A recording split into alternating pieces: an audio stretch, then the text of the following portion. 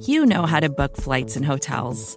All you're missing is a tool to help you plan that unbelievable travel experience. That's why you need Viator. Book guided tours, excursions, and more in one place. There are over 300,000 travel experiences to choose from, so you can find something for everyone. And Viator offers free cancellation and 24/7 customer support for worry-free travel. Download the Viator app now and use code Viator10 for 10% off your first booking in the app. Find travel experiences for you. Do more with Viator. World, what separated your deep ball from everybody else? My deep ball, it has a little secret sauce to it, man. Never get too high, never get too low, but just keep moving. The whole story is Carlos never beat me in any kind of sports in high school. Welcome to the Orange is the New Black podcast. I'm your host, Ace Boogie, joined by my co-host, Zim. Zim, say what's up. Hello, world. How's everyone doing this evening? Another week in the books. Another L on my head. Another L on all of our faces right now. How are you holding up, Ace? I haven't really had a chance. Our life has been getting really, really busy, I feel like. So maybe I'm hopeful that means you're being productive or you're doing something better. But, how are you holding up? I'm holding up good, man. I think it's similar to last season around this point as we were talking before the show. Like, we're kind of in that same mode that we were in last season. And essentially that is securing the best draft pick that we can as possible. Obviously, the prospect now, last year it was a once in a generation or a once in every 10 years type of quarterback. Now we're looking at and staring down a once in a generation left tackle. So for me, I think that is bittersweet. Obviously, you don't want to take an L. Obviously, we want to kind of get out of the losing culture. But at the end of the day, we have to look and have that 2020 vision we had last season. And now we have the 2021 vision on. And it's what can we do to make this team better? And I think that's what we have to do. And Stefan is right. Yeah, I was, because I want Penny. Like, there's nothing that you can say to me that would be like, let's win now so we can't get Penny. So for me, I'm definitely on the Penny train. And I don't think that makes you less than a fan. I hate when people say this, and it's the same argument that we had last season. And it's the same people that were saying that they didn't want Burrow last year that are pretty much in love with him now. And that's what the situation that we're dealt with is. How can we make this team better going forward? And that's what I'm about. What happened today is exactly what I kind of expected and wanted, which was a competitive game. But we did lose it, and we did keep that number 3 draft pick. So for me, yeah, it sucked to see and have to watch a game without Joe Burrow. It wasn't exciting. Obviously, there was a lot of struggles. I think the most exciting part for me was watching Brandon Wilson take the kickback for the touchdown, and also at the end there, seeing T. Higgins score a touchdown. I think that was cool. The other cool part for me and us personally, probably Zim probably caught this as well, was Khalid Kareem having an impromptu kick return where they had a short kick to him and he had like a 15-yard return. So for me, that was good. And then, I can't come down from the high this week of my man Willie Anderson and our man Willie Anderson that we had on the show making the semifinals for the Hall of Fame. For me, there's nothing that could really take this high off of today. And obviously, I think you just don't want it to ruin your Sunday. And I think that's what it comes down to at the end of the day. What about you, Zim? I feel like, the crazy thing about it, when you know that you're out of the playoffs and you're just assessing talent and stuff like that, I find myself watching the game at peace. I apologize to anyone that I didn't have I usually do it my live stream every week. I had some technical difficulties, so I didn't do it this week. But what it did was give me a chance to watch a game without myself talking, looking at one-on-one matchups, different things like that. So even coming into the season, my overall success, rate that I would have rated this team wasn't predicated on wins versus losses. It's just are they getting better? Is there anything that they do better than anybody else? Who's the guys that we're going to keep long term? How close are we to winning? How close are we to getting to the playoffs? So I really, really got a chance to look at this game from that aspect and just got fully out of Burrow, you know what I'm saying? When Burrow was there, it was just always hope of something, even if we were out of the playoff hunt, I think just watching Burrow flourish was a game in itself. Like I you know what I'm saying? Like you could look at every aspect of a game, but you would stare down Burrow every single throw. So to watch the game like that and just assess talent was really, really cool. I think watching other games was really cool. It's the same thing. I tweeted, excuse me, I tweeted something very similar to this, but I just said Zach Taylor is Dalton 2.0. And I don't mean that in the sense of Dalton got us to the playoffs 5 times straight. It's just I've been saying it over and over again, and I'm starting to get on that broken record stuff that we was doing last year. But it's just that's not the guy that's going to ever get a Super Bowl. I think 10 years from now, if in the most crazy scenario you can think of, I can't think of any scenario that guy would win a Super Bowl. And I always felt like that about Dalton. You might have some really, really good games. Zach Taylor had a really good game against the Titans. Like, he's called some really good stuff. Like you say, he called some fire. I think that was in that Browns game, the second Browns game. But one of those games. But he's going to have good things that you're going to see, and you'll be like, oh, that's cool. But he never puts the players in his position like that when I watch Kansas City play just now, or when I do watch the Steelers play on defense and stuff. He's never going to be the coach that's going to take the extra details to make sure that players like Von Bell are always at their strong points, stepping up and run defense, or always maximizing their full potential, like Akeem Davis-Gaither in coverage, or Akeem Davis-Gaither on the blitz or whatever. Like, he's never going to maximize what makes players above and beyond what they are just on paper or what they are coming out of college. And you see that week in, week out, because the games are so close and the really, really good coaches find a way to win some of those games. Really, really good coaches find a way to steal games that you have no business winning. He doesn't do any of those. So if you know that now, I don't need Joe Burrow to come back to say, oh, let me see what he could do with that. If he can't elevate anybody right now, you know what I'm saying? What are we waiting for? And that's what I find myself looking at. But I did like some of the things I saw from Logan Wilson in pursuit today. Sam Hubbard looked really good, other than the fact when that Anarumo drops him back in coverage. There were so many different things I got a chance to actually take a look at. The special teams was really, really good. So with that being said, if Zach Taylor was to be let go of his duties or whatever, to me, Darren Simmons is so perfect for interim coach. He's got the longest tenure on his staff. He's really, really good at his job. He's crazy revered around the league as a top-notch coach.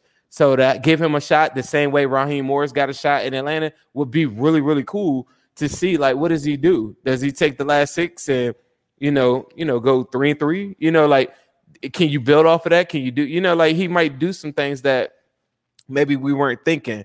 I was very upset at the Alex Erickson end around. I was very upset at a couple different things that they do to go out of their way to make plays for players that don't do it very well.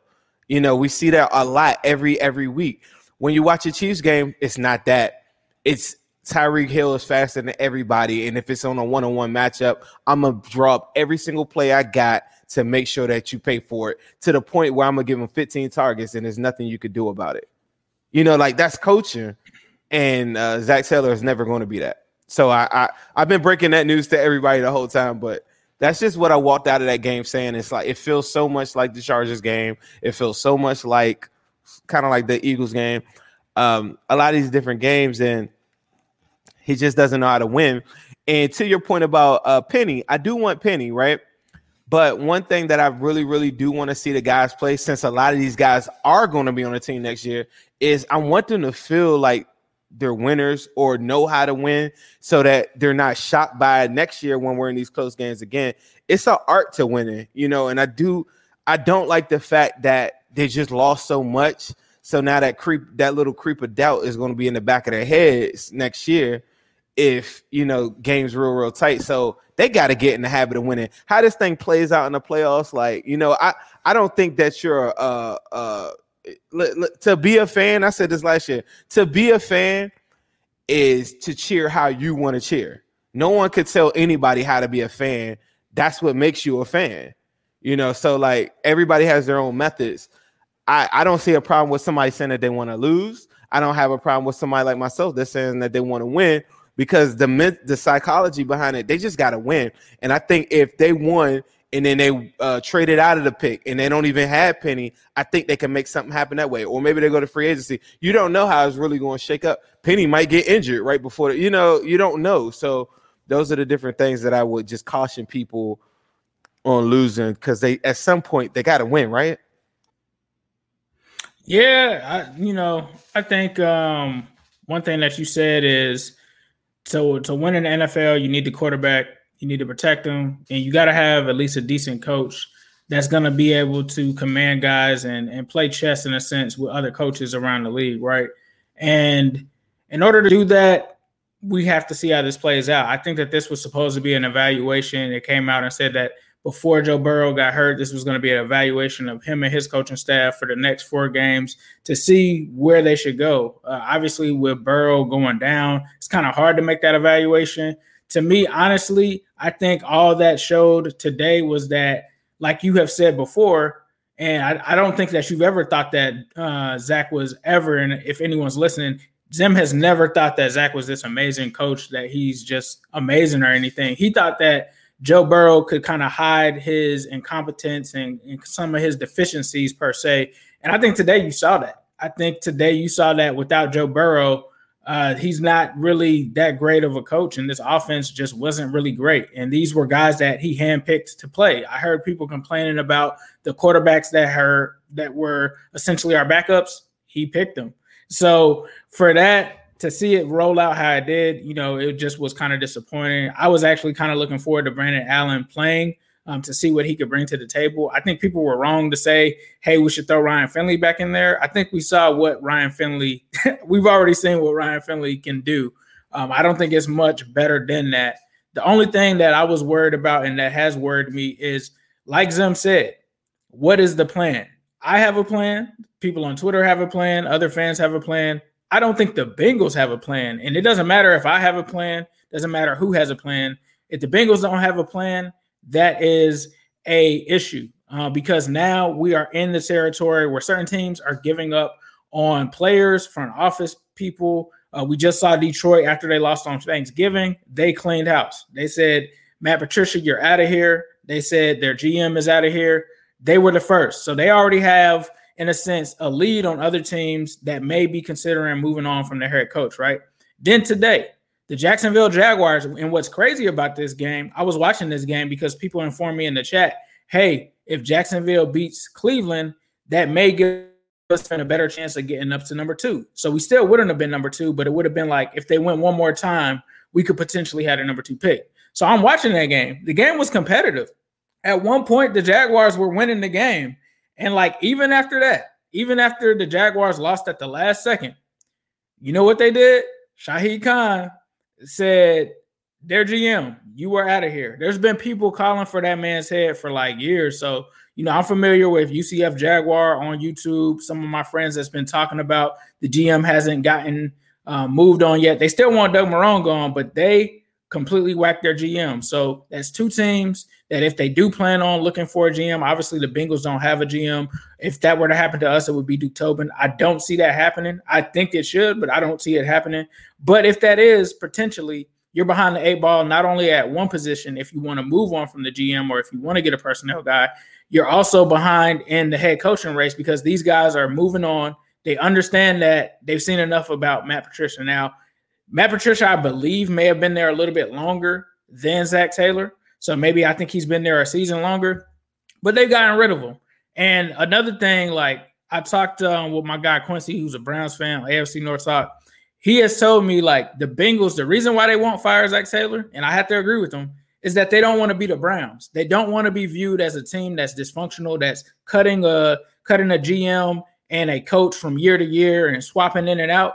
But essentially, by them not doing that, they are becoming the Browns. They technically are the Browns right now. They're at a point where if they don't move anything, and the Browns did do this, they did this with Hugh, even though Hugh's our guy. I don't think that would have happened here, so don't get it twisted that way. They kind of held off on that, and they kind of bit them. And so when it happened last season with the coach that they had last year, they were like, oh, nah, bro. We've seen enough. We're getting on. We're getting away from him. And they got the new coach, and now they're doing better. But I have to agree with them. If the Bengals don't do anything, they're so worried about being viewed as the Browns, that they're becoming the Browns. But you have to do what the Browns did in terms of cutting the cord with certain people in order to get there. There were moves that they made that Quincy didn't agree with. They cut the dude that came in from the Chiefs. I thought that was a bad move. They got rid of that GM. I was like, oh, that wasn't smart. And look at where they're at now. They're 8-3. They're doing their thing. And so for the Bengals, it depends on what they do, but they have to have a plan. Like Zim said, I can talk about what my plan is. They're not going to listen to me. I'm a fan. Like I can sit up on YouTube and tell them a million things. Mike Brown probably doesn't even view this video. He might. I don't know. Doesn't mean that he's going to listen to me. So they have to have a plan. And whatever that plan is, they need to put it into motion, because obviously last time when they made this move, moving on from Marvin, they waited very long and it kind of went and kind of bit them. It kind of put Zach behind the 8 ball, put them behind the 8 ball. And this isn't a team that moves abruptly. So that's the only thing that concerns me. Yeah, I'm with you, I guess. I really don't have the answers for, like, I could understand, because Mike Brown really despises the Cleveland Browns, and I'm all for being patient if the potential is there. And early on, I feel like the potential is there. It's just like Zach would. I think Zach as a coordinator or some even if it was a quarterback's coach, I think it probably would work out. But you can't demote a guy from head coach. Like, so that's why you just got to cut ties with him. Now, to me, if you go into the offseason, you run the risk of doing the same thing you did before, trying to go get a guy, and you were late. You were just super late on everything when you got Zach. I just don't want them to be in a situation like that. And it's just hard to marry up. Like, no matter, we talk about all these head coaches and stuff that we like, it's hard to marry somebody to Mike Brown that we like, because everybody that we like is a strong-minded individual. And when I think about why, and not to say that Zach is not a strong-minded individual, aggressive with their thought process, aggressive with their philosophies and different things like that, where Zach Taylor came into the position very grateful for the opportunity. See the difference? You know, like Jim Harbaugh is going to say, these are the things that I need to happen. Joe Brady is going to say, this is who I need. I don't know, and our front office is not trying to give up any type of leverage or any type of percentages or anything like that, to a coach. That's just not the way they do business. So we're just stuck at a really, really tough spot when you really think about it. Shout out to my man Malik Wright. He said that that's not true. They listen to you and Zim's interviews with players and etc. I was told that this morning. That's what's up. I'm pretty sure. I mean, shout out to Dan Hoard. Shout out to Paul Dana. Shout out to whoever. We got a special guest on Wednesday. Shout out to that person as well. But there are writers. There are different people that definitely, for a fact, text me, tweet me, DM me, and stuff like that. Do watch the stuff. And for me, it's more about, like, when I started doing this thing, it's all about the energy and stuff. So if I'm constantly just coming on here bashing, honestly, like, what does that do for anybody? Like, right. And honestly, it's not something personal. Like, I don't dislike Zach Taylor. It always comes back to the same Andy Dalton thing. It's not that I dislike these individuals. You can go back a year ago. This time, I was saying, give Zach another year. Right? Yeah. We were saying give Zach another year.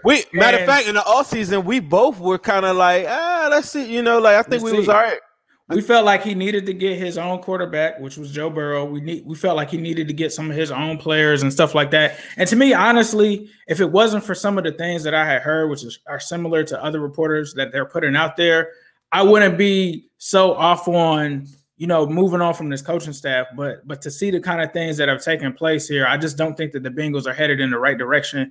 I admire them and applaud them for doing what they tried to do, which was, like Zim said, it's almost similar to like the John Ross thing, right? They did something. They stepped out of their comfort zone. They went for a coach that they thought was going to be a brilliant new mind. They had all these fresh ideas. They enabled him to get his own staff. They went and renovated offices and stuff like that. And that's all great. And it's nothing wrong with them doing that, because we get the effort. But when it doesn't work out or things don't work out, it's not that you regret that, but you can't be too afraid to jump back out there. Same thing with the free agency thing. Yes, you had people that got hurt this season, but that's part of it. But the effort and just the move itself, just shows and speaks to the fan base that you're trying, things are changing, and that you're evolving. And I think that that's what made the most sense. Go ahead. You mentioned about the players and stuff, right? Like getting some of their players. I think now we're 2 years into the Zach. I really don't the sample draft. I really don't hold it too much against Zach because I know they were doing a lot on the fly. But if I had to include that, you got two groups of his people, right? I'll just say you can't really hold that against him, like you said, because he got there late. His scouts probably got there late. There's no telling what was going on during that draft. But all right, with that being said, watching the game today, you could take this to other games though. What do you like? I guess the bigger question, we'll probably have a show for this, like who are the guys we keep in, who are the guys we don't want, stuff like that. But when you watch this team, like what is missing? Because for years, I kept on saying they don't have impact players. I feel like Vonn Bell in run support is a big time impact player, and it's something that that hasn't flashed across the screen for us watching the Bengals in a very long time. Jesse Bates is the best safety that I've ever seen. Like, well, the way he's playing this year that I've seen as long as I can remember being a Bengals fan. You got guys like Joe Mixon that, are probably coming back off of IR, who is one of the better running backs that we've ever had. T. Higgins, very, very, very bright future. Looks like a potential number one for this team. Right. I'm still a little bit on the fence of that, but potential number one for this team. You got Tyler Boyd, regarded as probably the best slot in the NFL. You got so much talent around. When you watch these games every week, or especially today, with these guys, like, what do you think is the main thing besides the disconnect in the locker room? What do you feel like is the main disconnect on the field of play? I think personally, when I look at it, it's not a scheme that plays to player strengths, right? It's almost like you're trying to take something square and put it into a round hole. And I think that they're trying to force it. And when I say that, I say like the scheme, they're kind of trying to force it. You have some players that it works with. You have some players where they're not a fit at all. So I think it's that, but it's not just on the scheme itself. I don't want to just make it seem like the Bengals have this perfect team and they don't have any flaws and there's no holes. Obviously, we need some help at the edge rush position. Obviously, we probably need some more defensive tackles as well. Obviously, we probably need some more help in the corner position outside of William Jackson III and Mackenzie Alexander. Really like Mackenzie Alexander. I've been talking about that a lot. Like you said, Jesse Bates is good. Vonn Bell is good enough. But obviously, I think that they have some issues with the offensive line. Obviously, it seems like, I don't know if it's a play calling thing or if it's a personnel thing. They have a player that can take the top off of the defense. They won't play him. So it seems that they don't even really, outside of the one pass to AJ Green today, I really didn't see any deep shots. I haven't really seen any deep shots this season. And it just seems like, I don't know. It's just a disconnect. Speaking of the AJ Green thing, how like, I'm at the point that, like, everybody listening, that is my dog. Yeah. But how crazy is that to see him, like, in those jump ball situations just look like a shell of itself like that quick? Like, do you remember anybody that you just seen, like, from the wide receiver position? Like, I think of, like, wide receivers like Anquan Bolden that kind of, like, fell off, like, kind of quick for me. But he never was somebody that got really good separation, and he never was a big high point person. I can't think, like, watching him on that play, he didn't have a chance when the ball was thrown up. But any other year, he would have had that. Like any other year, he would have caught that. Right. Also, he had a third down one where he's trying to shield himself, and he's so fearful. He didn't want to take the hit. He's so fearful that somebody's about to hit him that he just flat out drops the ball. Like, we've seen AJ Green have drops, but, like, I know we talk about this probably, like, weekly now. We point out a play. Like, how crazy is that to see him, like, go from what I guess in my mind is the greatest wide receiver in Bengals history, in my mind, to this. And he's just, like, out there. No catches. He's just there. I get it. I think a lot of people would say that, especially given the stat line. I think they said it was, no receiving touchdowns or something like that in 3 games. I don't know the stat per se. For me, when I looked at AJ, the only one that I could kind of fault him on was the one I think that you were referring to where he should have had the catch. Yeah, he should have had the catch, but he was kind of worried about the hit and stuff like that. But I don't know. Like, to me, I think it's almost, and you guys can give me flack for this, I think it's almost a Carlos Dunlap kind of situation. I don't think that they're using him the right way. I don't think that he's being put in a situation for success. Obviously, I think if that play happens early in the game, if Brandon Allen throws possibly a better ball where he catches that deep one, maybe it's better. But it's hard for me to judge right now, just with like the coaching decisions and stuff like that are going on. When I'm watching it live, like even it was a Higgins catch. Allen elected to go to his second. He went right past his first read. His first read was AJ Green on a 3-yard curl route. He goes right past him and throws it to. It's almost like nobody there, like Burrow included when he was there. It's like nobody even thinks that he could catch it or something. Like it's so weird. When I'm watching him out there, like he's open on a lot of this stuff, but he's like lost all trust with everybody. As crazy as it sounds, and I'm going to say this, I think the big issue is he had chemistry with Andy Dalton. As much as we didn't like Andy Dalton, as much flack as we gave him, I think that they had better chemistry. And I think that even when Burrow was there, I said that I don't feel like they were on the same page. I don't know if we took that for granted. I don't know if he took that for granted, that Andy knew where he liked balls placed. They knew each other like that. It just doesn't seem like there's that connection. And like you said, maybe it is some people doubting his ability and stuff like that. I just feel like what's going to happen is this season is going to play out how it does. This situation right now isn't good for him. Statistics wise, we know he wants to be great. We know he wants to end in the Hall of Fame. I don't know if that's here in this system. This is a completely different system. I think it's at the point now where it's just not working. And I think like if AJ Green were to be in an offense with Andy Reid, I don't think we're seeing this. I think if he's in an offense outside of that, because that's just the Chiefs, let's just say that he was on, I don't know, the Steelers or something like that. I think he's making catches. I don't think his numbers are the same as what they are right now. And so to me, I think that's what it is. I don't know, because I'm gonna tell you though, bro. Like it's like imagine, like think about the sentence that you say. Imagine if you would have said that like a year ago, like this system doesn't fit AJ Green. Like, do you know how ridiculous that sounds? Like AJ Green is a straight up dog. Like there is no system that he doesn't work in because he can run anything. You know what I mean? Like it doesn't matter. And it's just like every time he's given an opportunity, like even all like Burrow overthrows him a lot. Or it's a lot of the same crap. Like Burrow and his connection was so bad throughout the whole thing. And then watching him today, it was Allen tried to go to him a little bit early. Like even watching him they today, went to him. They took shots at him. Yep. I think he had 3, maybe 4 targets. I know he had 3 at one point.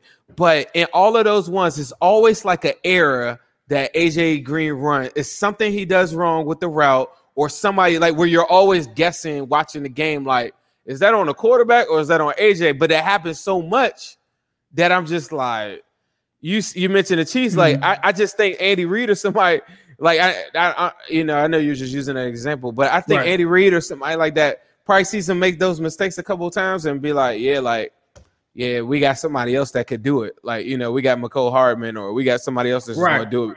You know what I'm saying? Like, and that's a drastic scenario, like if you went to the Chiefs or something. But I just don't think that's how you're almost out the league, is my point.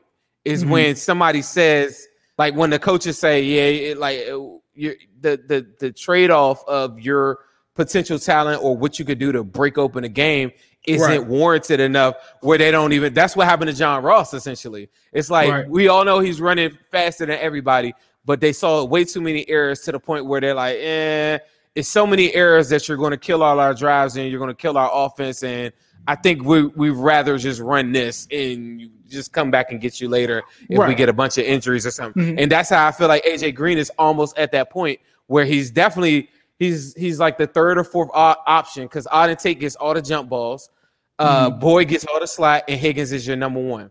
So.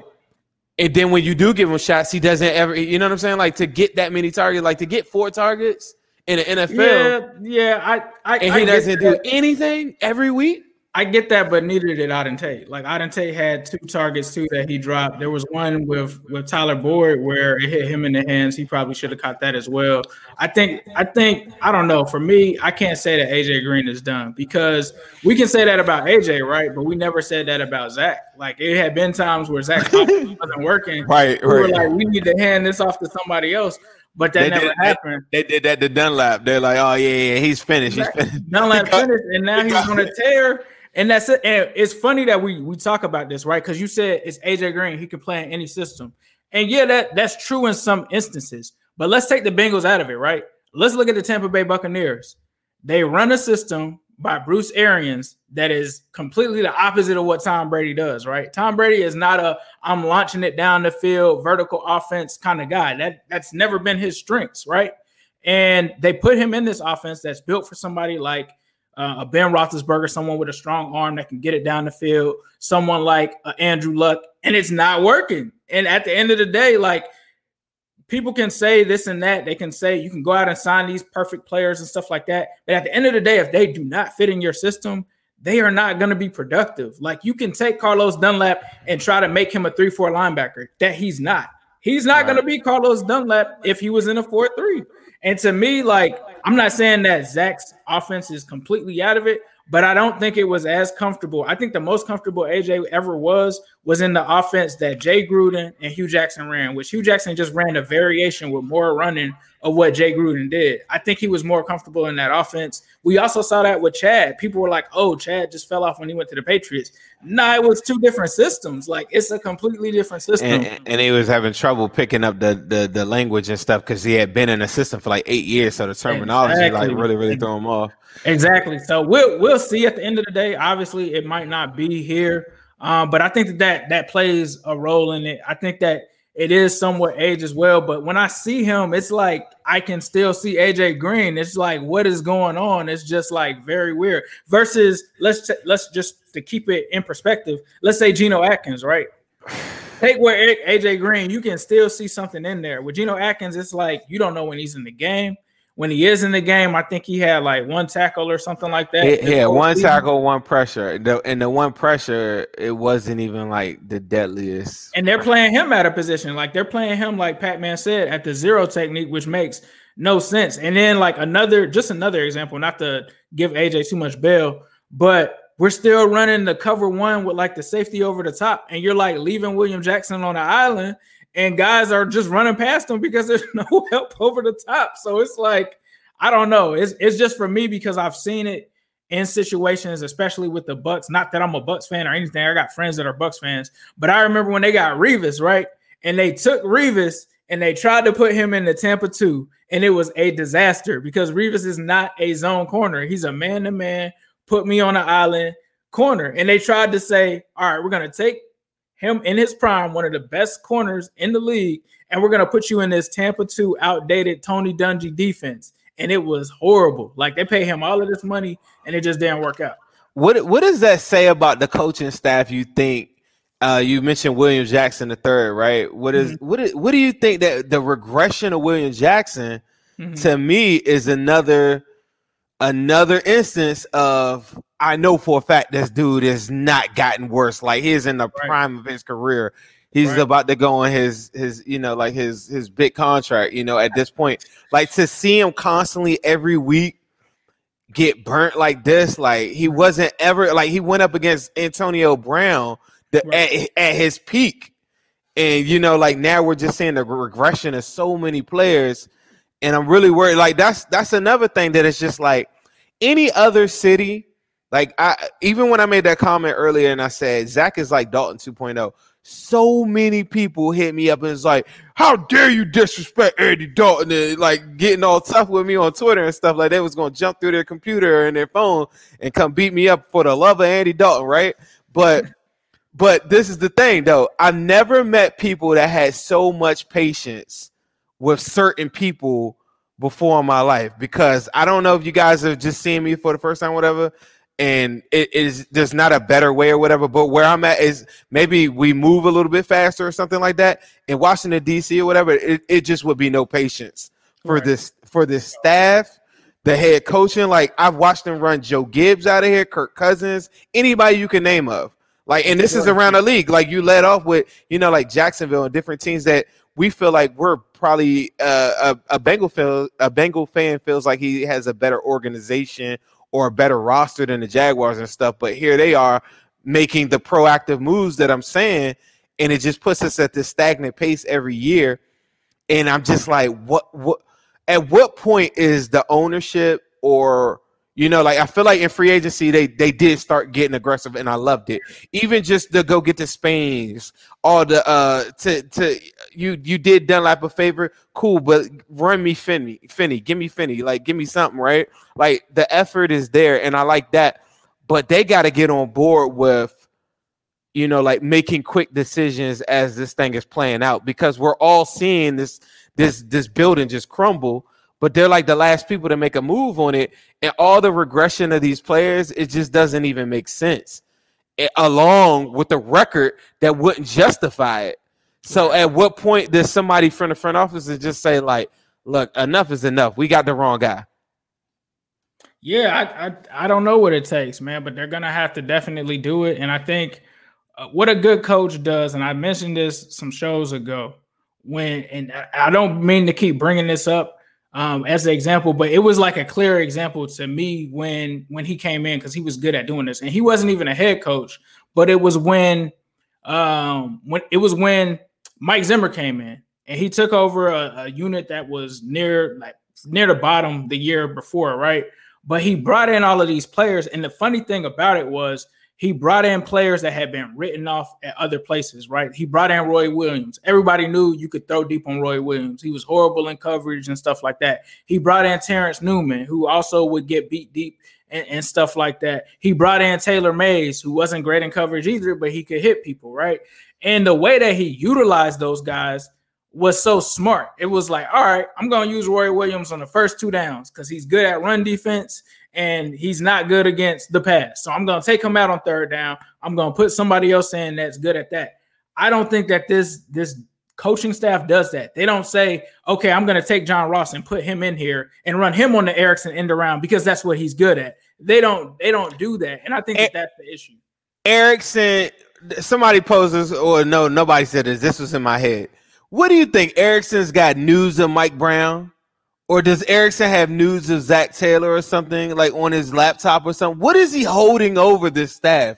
Like, who does he have on the payroll? Like, what am I missing?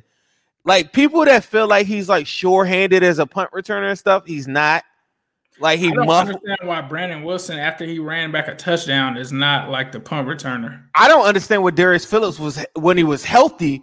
You didn't use him in any type of regard. He was the number 1 punt returner in the league, and you didn't use him at all.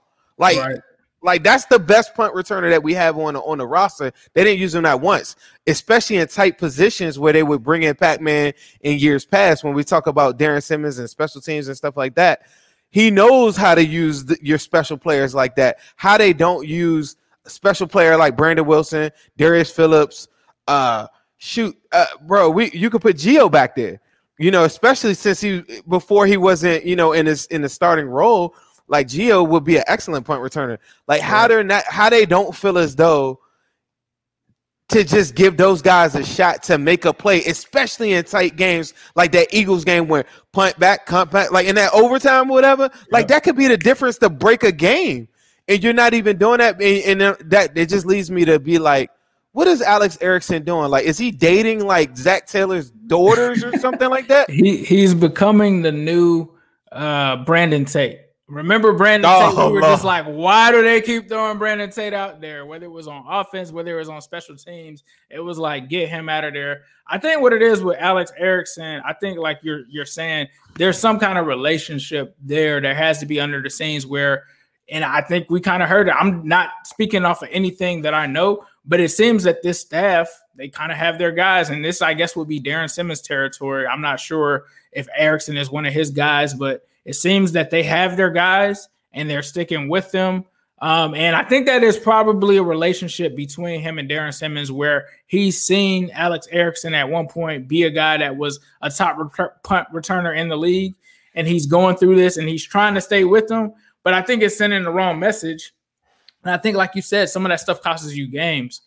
So I don't know. He had a good one at the end though, where he did have a good one. I'm not trying to dog nobody or whatever. Like I will leave it at this because I know we're coming to a close. Like I just feel like there's so many instances around the board, especially when I said I got to watch this game without like any commentary or whatever. Like I was watching on mute, just so I could see with my own eyes, my own opinion, and so many guys that are being like underutilized, like Deshaun Williams is of the world, and he gets used in a special trick play on spell. You know, like I mean, watching him in coverage, he's an animal down that joint. Like how they don't have a role for him because I know that he's better in coverage against some of those tight ends versus Von Bell and some of the like. It's just so much of that around the board that is just it like just had me super frustrated watching the game.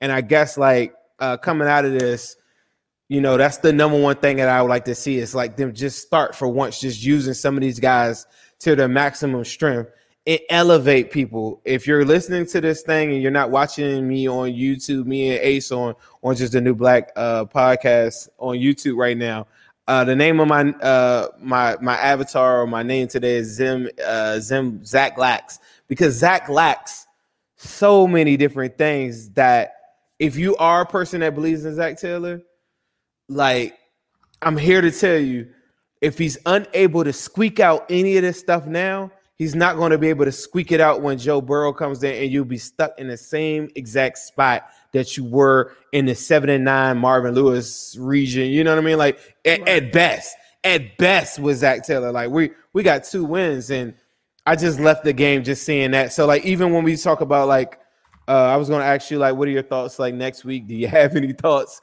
But I just want to see them just start to use players in their highest potential and maximize their usage. I feel for Carl Lawson. He's double teamed on every even snap. Kareem was double teamed. Even he got double teamed. Like, the lack of pass rush is mind blowing. Mind blowing.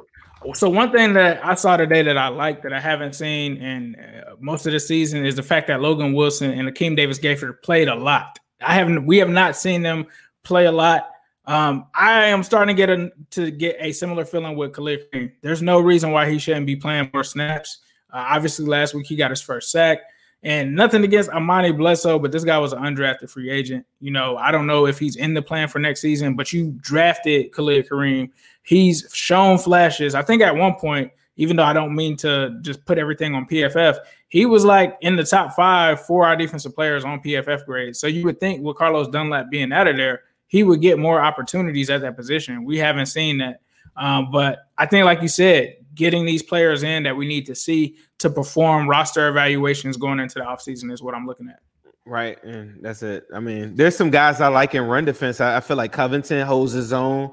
I feel like Mike Daniels plays very well against the run too. Some of those big Gallman runs came when Mike Daniels wasn't on the field. That was something I noted. I had paused it, went back on that a couple times. So there's a lot of guys that I see. But when I look at some of the top coordinators in the league, the guy from San Francisco that they love putting the camera on or whatever, like he just gets some of these guys like in their best position. I was watching the Buccaneers game today too. To have 2 linebackers like with that speed, I feel like Logan Wilson and ADG have that speed, but they don't have those instincts of Devin White and Levante David or whatever, which is a phenomenal duo. But I'm starting to like put them up against other people to be like, okay, this is where we stack up. This is why we've only won 2 games. So as always, I'm just looking for them to be more productive. Any other closing thoughts that you had before we end this thing tonight? I think looking at this, I think Bengals fans should just be evaluating everything on this roster. Put your own GM hat on. Look at what you see. Look at what these guys can bring to the table. Look at what we do well and what we can do to become a better team in 2021, because we've got Joe Burrow, and definitely give Joe Burrow the most support that you can for sure. But I think that's where we're at with it. We're evaluating this roster. We're evaluating this coaching staff, and we're seeing what's going to happen moving forward. And I think at this point, that's all we can do. That's it. So we leave you with that, people. Enjoy your week coming up, everyone. Don't let the Bengals get you down. Definitely don't let them get you down. Because I tell you what, I was watching that game and I stepped away a couple times. I'm not even going to lie to you. And that is so not like me. Stepped away from the game a couple times. So don't let that mess up your whole day or whatever. Make sure you're staying really, really close with your loved ones because there's a lot of craziness going on in this world. I had something else I was going to ask you, but I guess it wasn't that important. Who they, bro? Who Dey, definitely Who Dey, and stay tuned on Wednesday. We got a special guest interview coming. I believe it's going to be 8:00 on Wednesday, so turn your notifications on. Be sure to subscribe to Zim Who Dey's YouTube channel. Subscribe to mine at New Stripe City. Follow him on Instagram at Zim_Who Dey. Follow me at New Stripe City on Instagram and Twitter. Same with Zim at Zim Who Dey, all one word on Twitter. And we are out. This is the Orange is the New Black podcast and Who Dey. Who Dey? Hello, world. What separated your deep ball from everybody else? My deep ball, it has a little secret sauce to it, man. Never get too high, never get too low, but just keep moving. The whole story is Carlos never beat me in any kind of sports in high school.